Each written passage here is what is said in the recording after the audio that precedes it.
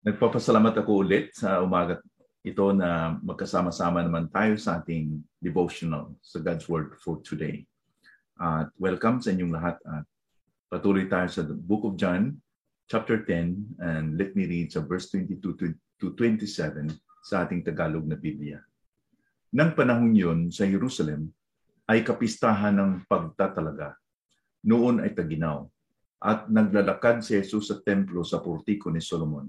Kaya't pinalibutan siya ng mga Hudyo at sinabi sa kanya, "Hanggang kailan mo kami ilalagay sa alanganin? Kung ikaw ang Kristo, sabihin mong maliwanag sa amin." Sinagot sila ni Jesus, "Sinabi ko na sa inyo at hindi kayo maniwala. Ang mga gawang ginagawa ko sa pangalan ng aking Ama ay siyang nagpapatutuo sa akin. Subalit hindi kayo naniwala sapagkat hindi kayo kabilang sa aking mga tupa. Pinapakinggan ng aking mga tupa ang aking tinig at sila'y aking kilala at sila'y sumusunod sa akin." There is a relationship between a growing unbelief and the truth.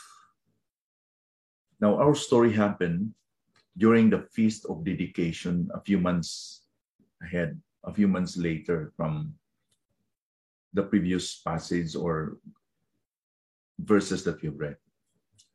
At ito ay sa panahon ng taginaw. Itong tinatawag na the Feast of Dedication is not one of Israel's mandatory celebrations. Alam natin na marami pong kapistahan ng mga Hudyo. But it has become one of its most symbolic. Ngayon, it is more commonly referred to as the Festival of Lights or Hanukkah sa mga Hudyo. Now, in this particular setting, ang mga Hudyo had shown to Jesus their adamant attitude. O ibig sabihin, ang tigas talaga ng kanilang puso toward Jesus. They cornered him again and asked, pretending that they would listen to Jesus. Natanggapin nila yung claim ni Jesus. So they asked this question, "How long will you keep us in suspense? If you are the Christ, tell us plainly." Sabihin mo kung ikaw ba talaga si Kristo. Yan, kaya simple lang. In plain words, sinagot sila ni Panginoong Kristo in a rebuke. Sinabi ni Panginoong Kristo sa kanila, "I told you and you don't believe." So ibig sabihin, inulit-ulit na ito na sinasabi ni Panginoong Kristo. Sinabi ko sa inyo pero hindi kayo maniwala. Ang works na aking ginagawa in my Father's name, nagpatotoo or bear witness about me. But you do not believe. Bakit ba? Because you are not among my sheep. It's really hard to wake up somebody who is already awakened. You cannot wake up somebody who is already awakened up. Hirap gisingin ng taong gising. Nagtulog-tulugan lang. They could not believe. Ang rason dito is because they do not belong to Jesus. They do not belong to Jesus' fold. Ang mga tupa lang ni Panginoong Kristo ang nakikinig, nakakilala at sumusunod sa Kanya. So that's why when we have children, friends, members of our family na tinuturuan natin ng Biblia and then sa sumusunod, malamang ang rason is that they are not yet the sheep of Jesus. Wala pa silang buhay, wala pa silang relasyon sa shepherd.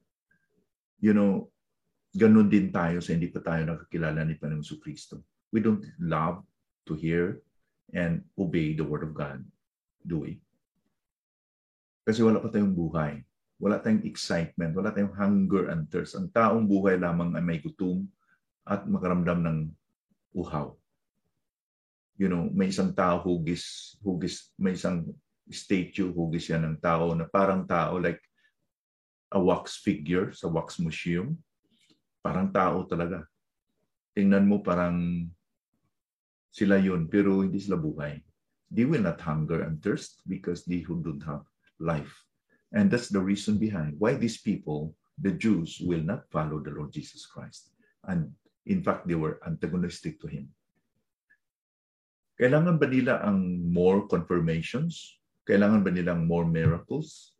Hindi na. They saw Jesus' miracles and all this confirmed His claims.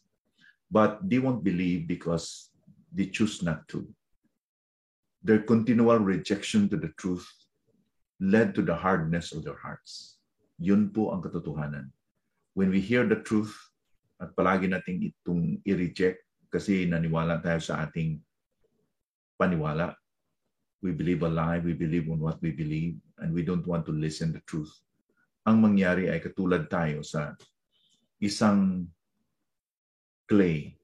Ang basang clay, isang putik na basa. Under the sun ay matutuyo yan. The sun that hardens the clay, at the same time, will melt a wax. So ang tanong is, anong uring puso tayo? Clay ba or wax ba? I hope that maging sensitive tayo and teachable tayo like a wax. That God can mold us to become the person He wants us to be. Simply said, our attitude towards the truth matters greatly. Kung narinig mo itong katotohanan na to, sabi ni Panginoon Kristo, ako ang daan, ako ang katotohanan, ako ang buhay. No man can go to the Father except through me. Siya po ang katotohanan. If you have heard the name of Jesus, and if you have been shared of the gospel many, many times, and you continue to reject, there will be no surprise that your heart will be hardened. Your heart will become like a stone, katulad ng mga Hudiyo na to. You don't need more confirmations. You just need to recognize your sin and repent and believe on Jesus. Have a heart that is willing to be broken. Broken because of our sin. Ang tao po nakakilala na siya po ay makasalanan at he is destined to go to hell because he will be punished. Because sabi ng Biblia, ang lahat ng makasalanan ay paghahatulan ng Panginoon. And if you feel that this is your case, hopeless case, I hope you and I will be broken to think of that. But thank God that in our brokenness, He offered us that He died at the cross and His death was a perfect sacrifice, complete payment sa lahat ng kasalanan natin. Na kung maniwala tayo sa Kanya, manampalataya tayo sa Kanya, we will have eternal life. Thus, ngayong araw na to, we should check our hearts not only occasionally, but moment by moment, to keep it tender and teachable before God. Let it be na we will heed and follow the admonition or counsel ni King Solomon sa Proverbs 4 verse 23. Keep your heart with all diligence, for out of it are the issues of life. So ang problema talaga ng mga Hudiyo is their heart. The heart of the problem is the problem of their heart. And on the contrary, the solution of the problem is the tenderness of our heart to believe in Jesus. Lord, salamat po sa umagang ito for another time that we are reminded about not to harbor a hard heart like the Jews. Help us, Lord, to have a tender heart. Lord, ang inyong salita na napakinggan namin araw-araw ay hindi po para po kami ay maging matigas ang aming puso. Sana po sa palagi kami nakikinig sa salita niyo ay naging malambot ang aming puso. Na hindi kami magsasabi, oh, nakilala ko na yan, alam ko na yan. Hindi ka na kailangan ako sabihan ng ganun. I know that already. Help us to be humble and sensitive and teachable. May we will be like the little boy Samuel. Speak, Lord, for your servant hears.